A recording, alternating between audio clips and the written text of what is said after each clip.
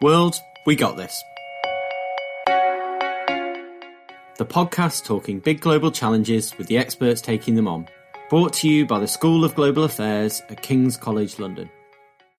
Hello and welcome to the podcast. We're going to be taking a break over the summer as we prepare for next year and think ahead to the next and future episodes of this podcast. But we wanted to take a look back on some of the conversations we had in the wake of COVID-19. Across Global Affairs, we spoke to colleagues working in various different research areas about the issues at play during this pandemic and how it's being tackled. We started way back in April by speaking to Dr. Anne Kelly and Professor Mauricio Pabon in the School of Global Affairs in Global Health and Social Medicine. Anne and Mauricio spoke to us about the WHO, how it tackles global pandemics, and also how by looking at it, we can see how pandemics affect our cultural, political, and economic life. The World Health Organization was one of many institutions organized in the wake of World War II as part of a kind of Bretton Woods system in order to encourage collaboration between governments to head off the similar kinds of crisis that kind of precipitated during World War II. So the WHO, has an interesting kind of history because there had been previously there had been international efforts around coordinating disease response back to the sanitary regulations, which were largely directed towards managing disease outbreaks that would come between countries, problems of cholera, smallpox, and really demanded some international effort in order to keep both countries safe, but also not to, completely wreck the economy in terms of trade. So there is a history of international global health diplomacy in that area. I think what's interesting about the WHO is that it also encompasses, in addition to this mission around, infectious disease control, a broader set of norms and commitments to health as being something that could link with development, that it's more than medical matters. So it comes at a moment where humanitarian crisis, following the war, really captivating people's attention in terms of what, health system strengthening might look like. So I think what's, interesting to think through with the WHO is this negotiation between a very broad-based agenda about what health could be, but also a very particular set of interventions around diseases, infection control, how countries manage relationships under situations of contagion and crisis.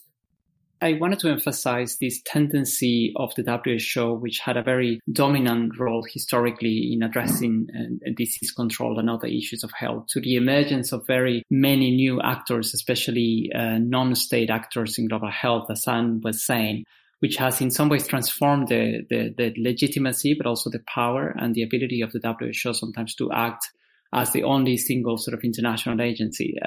When one of the things that has happened, for example, is since the 1980s, the emerging importance of the World Bank in thinking about how we should design health systems, very much focused initially on issues of health system financing, basically meaning that the World Bank, which has traditionally had a very kind of neoliberal approach to health systems, pushed forward a very dominant way of thinking that in some ways complemented the view of the WHO, but it also clashed with their views.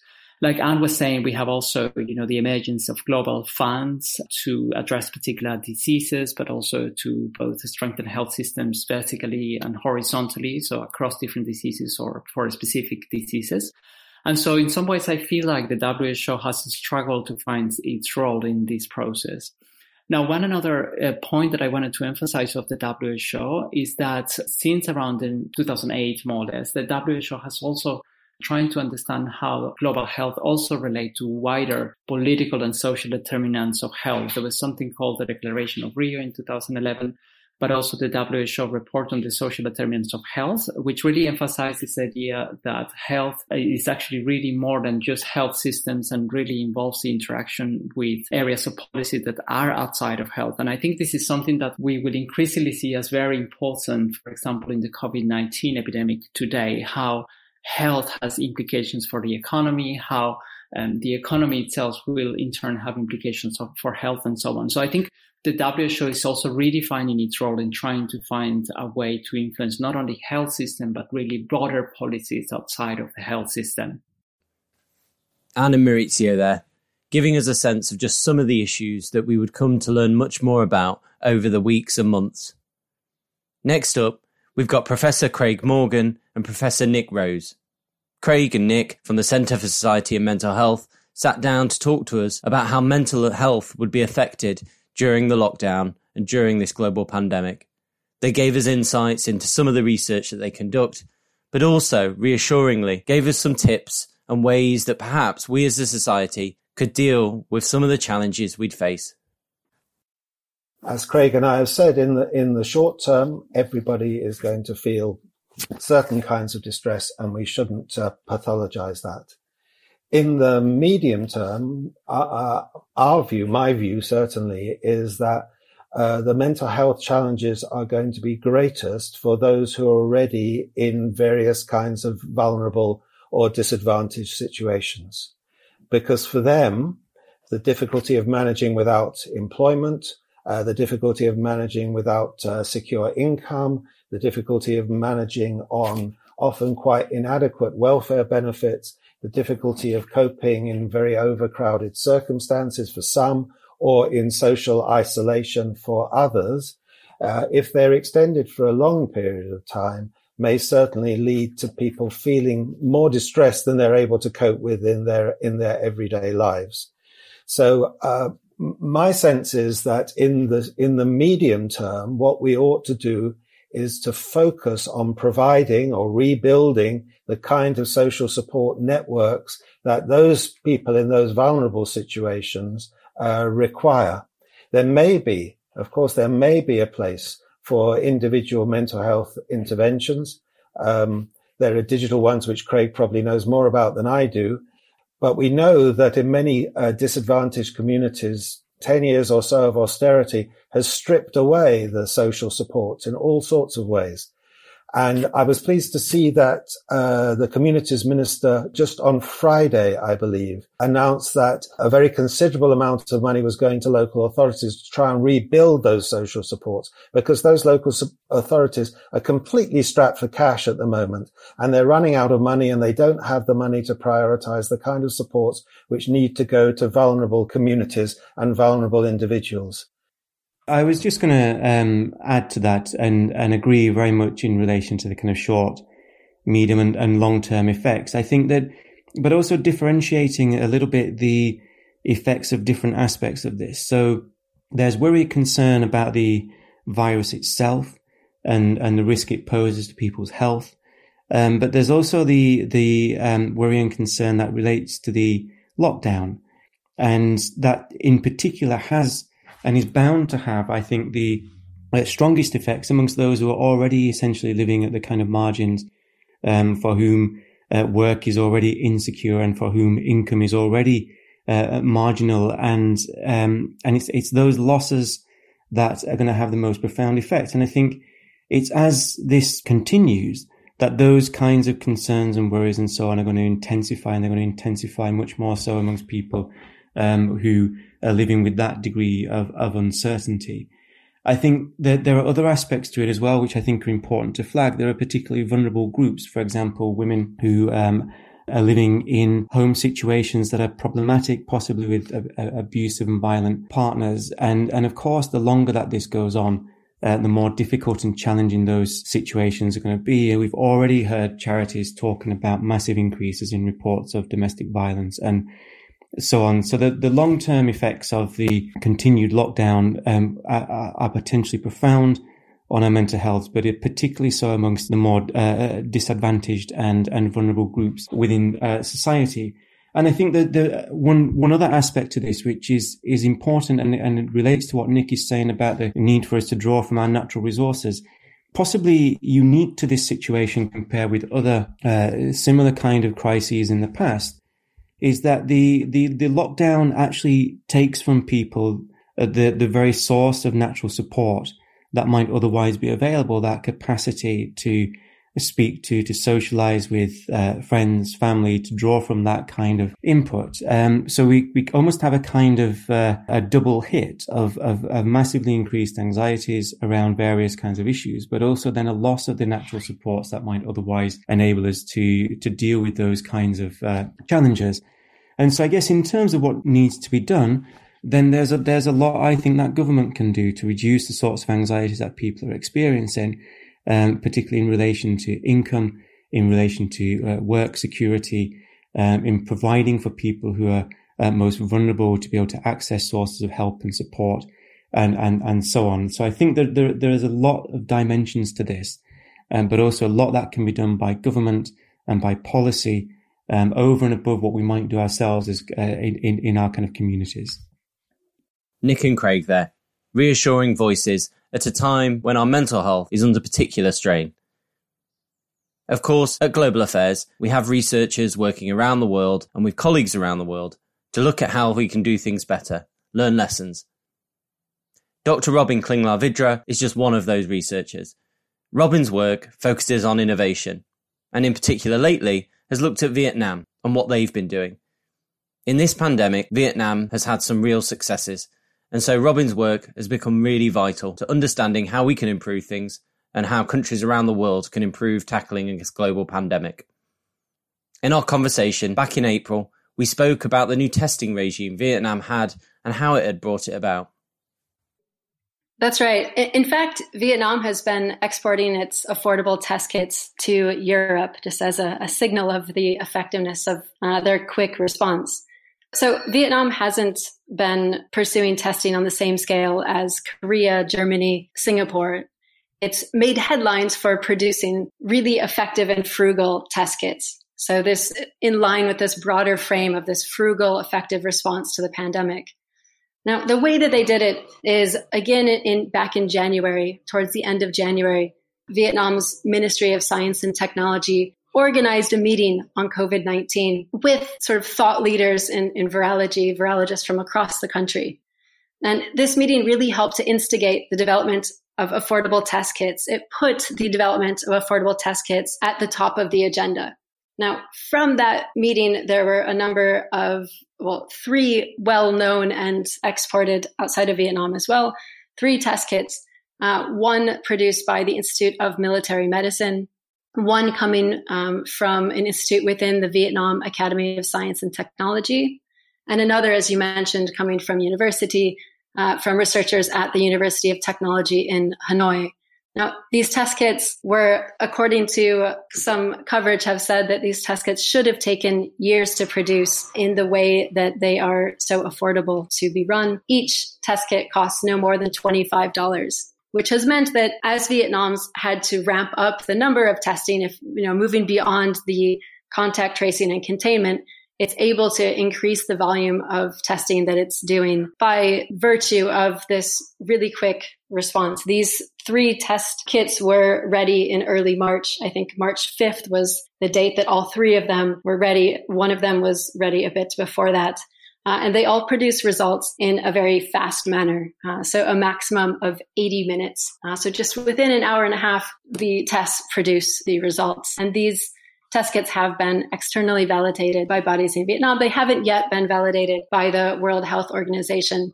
But as I say, they have been exported to countries around the world, including to Europe, which I think is an indication of the quality and the hope that they represent. I mean, it is striking from your work that the Vietnamese government were meeting on January 3rd to discuss the crisis, and they were implementing measures long before their first cases had even arisen. It's also striking that they put testing at the heart of their strategy, and that seems to have been key to their success. And that innovation-led approach has obviously brought benefits to the government in Hanoi. You mentioned SARS early on in our discussion. How important was that earlier crisis for governments like Vietnam to learn the lessons of how to deal with a pandemic? Has it played a role in their successful attempts to tackle COVID-19? I think that it's a reflection of absolutely the muscle memory of the experience with SARS being paramount. Also being very aware of the large number of daily movements across the border with China and having this sense of urgency that we need to act now. We need to have our own means to test We need to have a response systematized in how we are going to get a clamp down on this. And they didn't wait until, quote unquote, we knew that there was person-to-person transmission. From the moment that there was word of there's a new SARS-like virus in China, there was a jump into action, and testing and having capacity to test within Vietnam's own government, private sector, university, within national borders was of paramount importance. Robin there from the Department for International Development here in Global Affairs at King's College London. I know Robin's continuing to work with colleagues in Vietnam to look at how the state is innovating and how they're tackling COVID-19. So do look out for her research in the coming weeks and months. Of course, it's not just the Department for International Development that's working on looking at how the world is tackling COVID-19. The African Leadership Centre has been running a series of essays looking at how the continent is tackling COVID and how it's dealing with it. We had a special live event of the podcast in which we were joined by, amongst others, Professor Funmi Olunasakin. Funmi, as a co-founder of the African Leadership Centre, spoke about the need for leadership and new thinking on the continent, but also how the COVID-19 outbreak presented opportunities to do things differently. We now need to really look at the question of leadership. How successful have African states been when it comes to mobilizing their societies to respond effectively to mitigate the impact of COVID-19? And what we are realizing, what is becoming evident, again, you can say this is anecdotal because we're still trying to gather that data from across a number of key countries. But it's evidence that we're seeing leadership emergence from outside of the state. And the big factor then, if we're seeing leadership emerge outside of the state in response to COVID, the key issue is the extent to which governments, those who are managing the state, if you like, the infrastructure of leadership, the extent to which they would actually converge and align with this new emergence that we're seeing. There has been evidence before that leadership was available in abundance outside of the state, but states it's been such that states did not necessarily look to those places for innovation.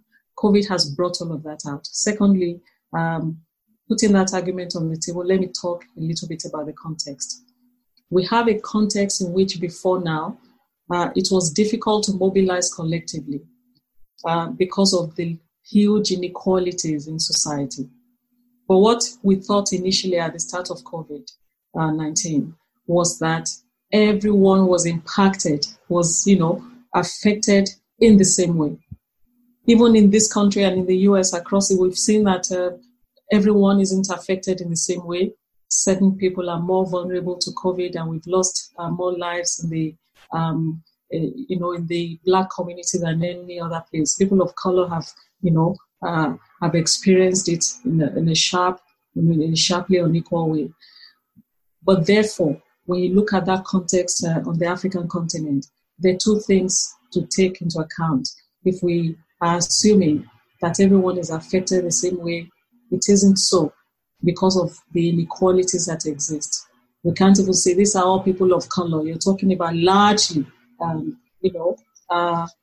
Black and colored communities across the continent. So the assumption, though, that we had a leadership infrastructure that would respond to balance the experiences for all citizens, that's gone out the window. We do not have that kind of infrastructure because the very hardware, as I've described elsewhere, which is the sites of management of the state, had always had a poor relationship with the rest of society. So that software element of leadership was far removed.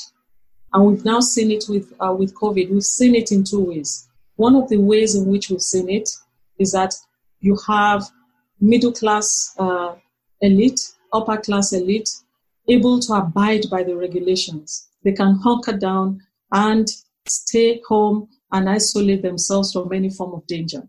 But we're asking the rest of the population to do exactly the same. So low-class, working-class people who unlike this country where people have salaries, do not have any salary to speak of, have to eke out a living on the streets, cannot therefore, isolate.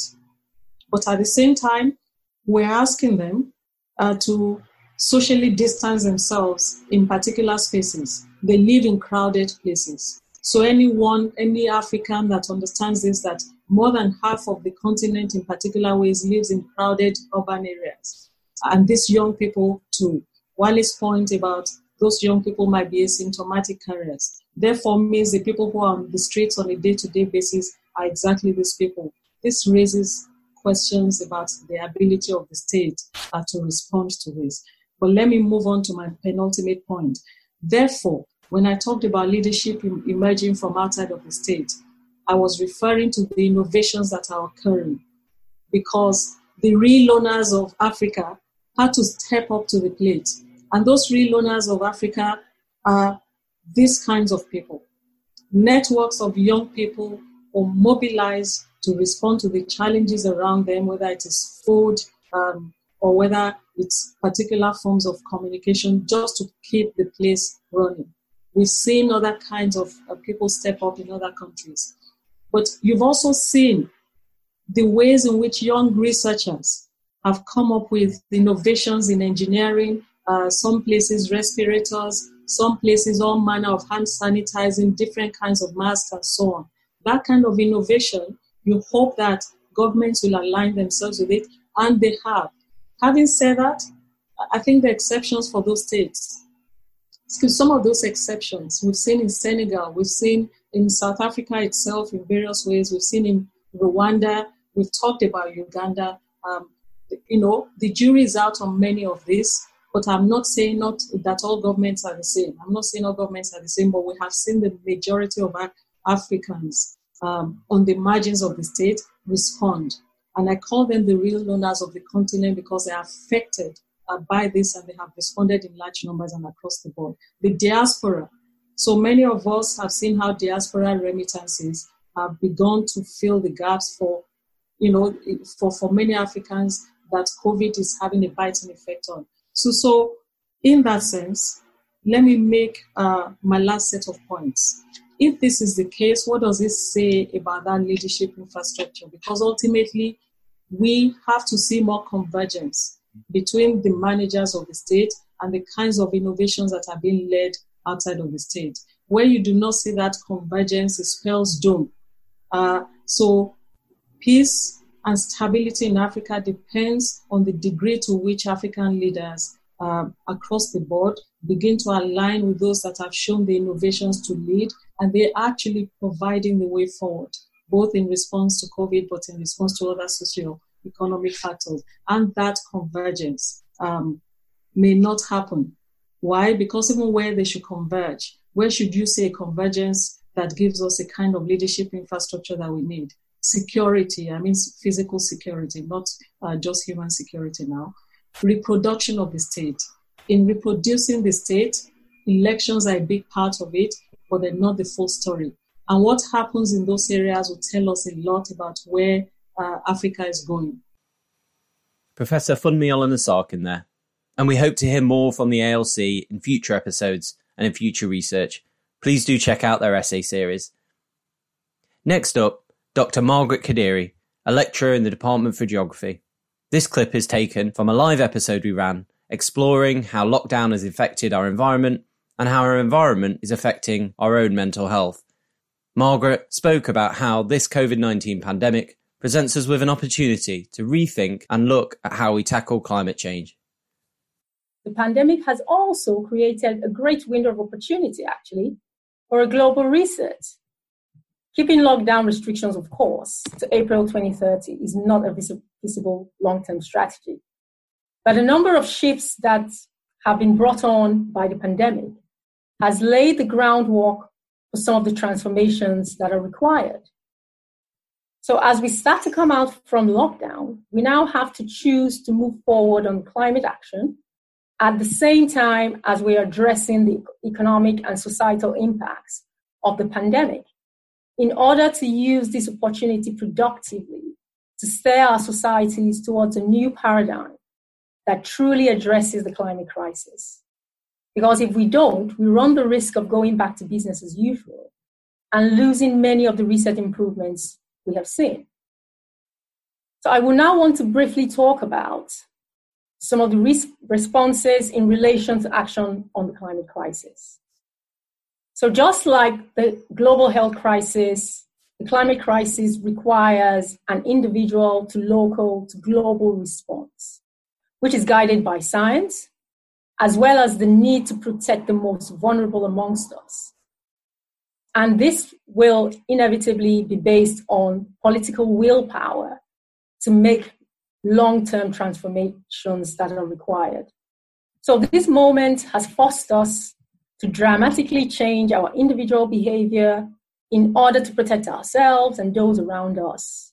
And we have done that to a degree that most of us would never have experienced before or even think would be possible just a few months ago. So the pandemic has made our individual actions more visible than ever before, but it has also revealed that large-scale collective action to societal challenges is possible. So an equally dramatic and sustained shift in our individual behavior that is in harmony with nature and the environment will be needed to tackle the climate crisis and protect our environment. Now, on a global scale, there is a massive opportunity now to restructure economies in such a way that the true value of nature and the environment are taken into account. We need long-term recovery strategies that value the environment as the overarching framework within which we all exist, and not merely as an economic resource. A much more substantive shift from fossil fuel combustion to clean, renewable energy sources for energy generation is definitely needed now. Although some progress has been made in deploying renewable energy technologies over time, much more still needs to be done. Because even in 2017, coal, oil, and gas accounted for up to 81% of the world's total primary energy supply. And there are still plans currently to build new coal-fired power plants and oil and gas infrastructures in several countries around the world. Even in countries such as Norway, where almost all the electricity generation now comes from hydropower, they still often rely heavily on profits from fossil fuels and to fund welfare systems and pension schemes. And a recent report published by Imperial College London Business School and the International Energy Agency reveals that despite renewable energy outperforming fossil fuels financially, total investment in renewable energy is still well short of the levels needed to put the world's energy system on a sustainable path. But we can seize this moment to increase investments in existing and emerging clean energy technologies and create jobs that would accelerate the pace of decarbonization.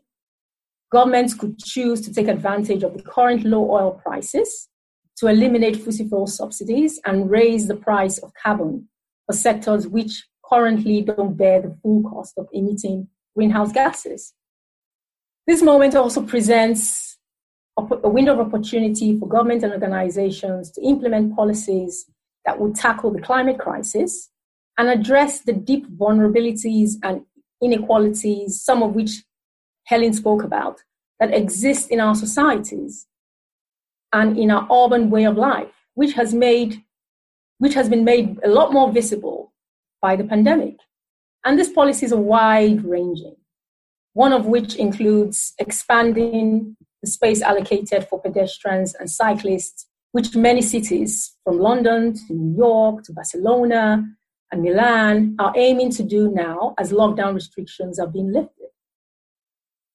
So in conclusion, this moment provides us with opportunities for a great reset. And my hope is that we choose to create a world that has at its core the health and well-being of people, as well as the health of the planet. Dr. Margaret Kadiri there from the Department of Geography at King's College London. As lockdown began to be eased in May, we had the sad killing of George Floyd in the United States and the protests, the Black Lives Matter movement, which came out of it. On the podcast, we were joined by Dr. Melissa Creary from the University of Michigan and our colleague in global health and social medicine, Professor Anne Pollock, to discuss how the ways in which COVID-19 had further demonstrated racial inequalities within our society and what we can do to tackle them. Here's Anne discussing how COVID has so clearly shone a light on the inequalities at play within our society. I think that one of the things that is maybe a bit distinctive of COVID-19 is that it's so obviously related to social and economic structures that's been unavoidably visible from the start. So, or at least from the start in the United Kingdom and the United States, perhaps not from the start in China. But as soon as it came to these countries, we were already starting to see that, that who could shelter in place and who was still exposed was very much fissures that are both about class, but also are racialized, and that the living conditions in which people were sheltering in place were radically different in ways that are both racialized and class. And maybe there's something about that kind of awareness of the differential exposure and the differential privilege of isolation that, kind of for those who can afford it, maybe has made it a little bit easier to see than it often is, that this is a social and political structure that is distributing disease, not something that's inherent to our bodies. And I think that one of the real challenges always in public health, of discourse around inequalities, is to remember that social determinants of health are made, right? So sometimes I think that we get into this space where we're just like modeling statistics and putting in all the characteristics of all of our variables. And, so kind of like plotting in demographic characteristics or other characteristics and using those to make cool graphs, and not necessarily understanding that it's the imposition of social inequalities that actually makes those. It's not just kind of social determinants of health that just is patterns, cool patterns. No, this is inequality and injustice that we're seeing. And it may be that the coincidence, right, of real visibility around police violence and real visibility about disease experience might help to make that a little bit more visible. That it is not about race causing disease, but about racism causing disease, and that living in a structurally racist society is what it is that makes the disease patterns that we see. I think one thing that might be helpful also for the podcast audience is to really think through how it might be that racism might cause disease in general. So both Melissa and I had a very formative teacher in Kamara Jones. I mean, Melissa at a more junior stage of her education, and for me much later. But we intersected in Atlanta with Kamara Jones, who was the head of a working group on racism and health at the CDC and has done lots of other things. And she's also an epidemiologist and a physician, and she provides really helpful outlines of the ways in which racism shapes health. So really emphasizing that there are institutional factors that are large, that have to do things with how our housing is organized and the structures of education and the structures of housing and the structures of the cities in which we live. There's also interpersonal, so how we engage with healthcare practitioners, how we engage with mortgage brokers, how we engage with so many people. Police, of course, being an important one, and then also internalize, so how we incorporate ideas from the broader racist society into our own understandings of health and what we deserve and what we can expect. And I think that, when you really start to pull apart those levels, COVID-19 provides a very powerful window into those levels. Our colleague, Professor Anne Pollock, discussing the important issues raised by COVID-19 and the Black Lives Matter movement in the continuing fight for racial justice, not just in the United States, but here in the UK and across the world. It just leaves me to say a special thank you to all the guests that have appeared on the podcast from across the School of Global Affairs in the last weeks and months. From everyone here in the School of Global Affairs, we wish you a happy summer, we hope you stay safe, and we hope you enjoy yourselves. We'll return in September, and we look forward to having more conversations. Until then, I'll leave you with Professor Craig Morgan, who set out how perhaps this COVID-19 pandemic can teach us something about how working together we can really tackle big challenges. Until next time, remember, world, we got this.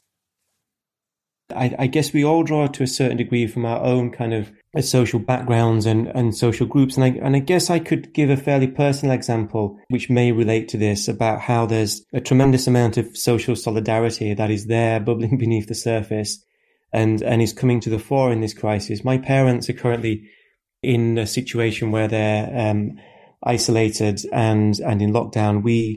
I come from, and they live in a town in Yorkshire. And within a very short space of time, the community has pulled together in a really tremendous way to ensure that those who are living in these kind of conditions get food, and that there's people who are going to supermarkets and delivering food, that there's access to medicines, that there's access to money, and so on. And in fact, my parents, who we lived during the miners' strike in the 80s. My dad was a miner. And their comment on this is that this is the spirit of the strike coming to the fore. This is the spirit of solidarity and togetherness and looking out for one another in situations of extreme challenge. And I do think that we're seeing that. I'm not sure to what extent that's also occurring in other populations and social groups, but I suspect it is. I suspect there's a tremendous amount of that going on out there in communities. And that, I think, is something that gives us a tremendous amount of hope for what might come from the crisis, that there might be something positive, and that these kinds of social connections that are there and that have not gone away could actually be fostered and could be part of a new approach to the way that we relate to one another and to politics. You've been listening to the podcast World, We Got This, brought to you by the School of Global Affairs at King's College London. To find out more about the podcast and our work, head to our website, kcl.ac.uk/World We Got This. Here you'll find a full list of further reading materials. This podcast has been produced by James Bagley and Julia Stepowoska, with editing by Rachel Wall. To help us reach more people, please rate and review us in iTunes, Acast, or wherever you get your podcasts. Until next time, remember, world, we got this.